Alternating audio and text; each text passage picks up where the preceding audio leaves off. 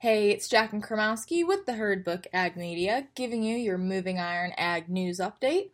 Hope you all had a wonderful Easter weekend as we wrap up our very first full week of April. As I touched on a couple weeks ago now, there's been a lot of discussion resolving Mexico's ban on GMO corn and other GMO imports. However, recently U.S. Secretary Tom Vilsack has made it known that this ban will only apply to commodities for human food products. It will not apply to livestock feed.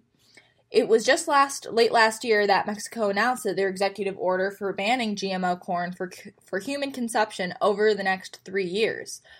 So by 2024, they should be replacing all those imports with only non-GMO corn varieties. This comes as a great relief to much of the U.S. commodity market, as Mexico imports quite a bit of its corn from the U.S., upwards of 70%. A man in Washington recently pleaded guilty to charges of defrauding Tyson Foods and the CME Group out of $244 million in contracts that included the buying and feeding of 200,000 cattle that did not exist. Interestingly, this also comes with another settlement for $20 million with JBS USA regarding a consumer class action lawsuit related to fixing prices for pork going all the way back to 2009. Reuters recently reported that Cargill announced Tuesday of this week it was going to be leaving the global sugar trading industry after it agreed to sell its 50% stake in the joint venture Alvin, which is the world's largest sugar trader. According to Cargill, this move is part of their overall portfolio review.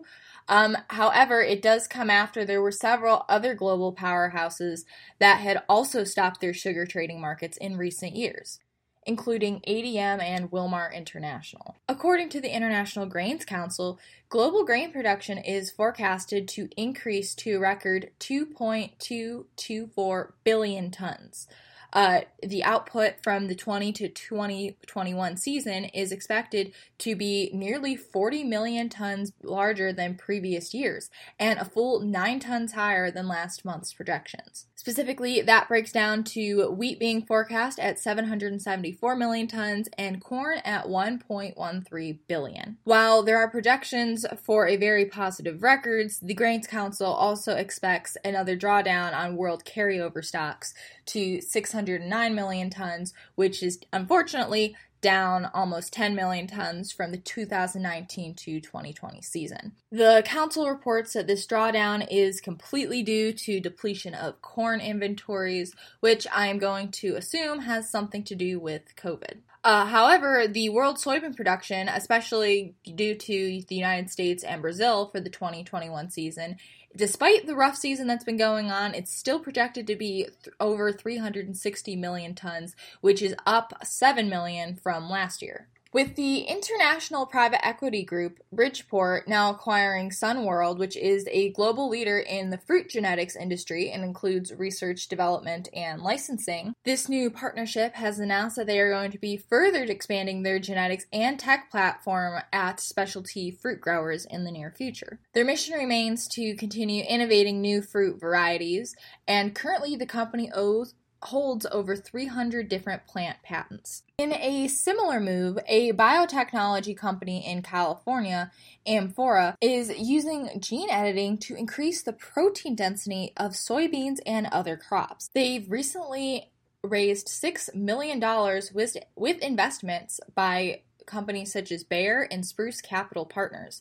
A big motivation for this research and product development is in part because of the increasing plant-based protein market and the demands from consumers to have more protein-based plant foods. With gene editing, Amphora hopes to make a genetic change that will change the protein and carbohydrates in crops. So essentially that would get the end product to have more protein and less starch or fiber. All right, it looks like that will catch you up here for this first week in April. Thank you so much. This Ag News Update was brought to you by the Herd Book Ag Media, serving all your agribusiness writing, communication, and media needs. Find us on Facebook, LinkedIn, Twitter, or our company website, the-herdbook.com. Let me know you found me here on Moving Iron and get your 20% off your first invoice.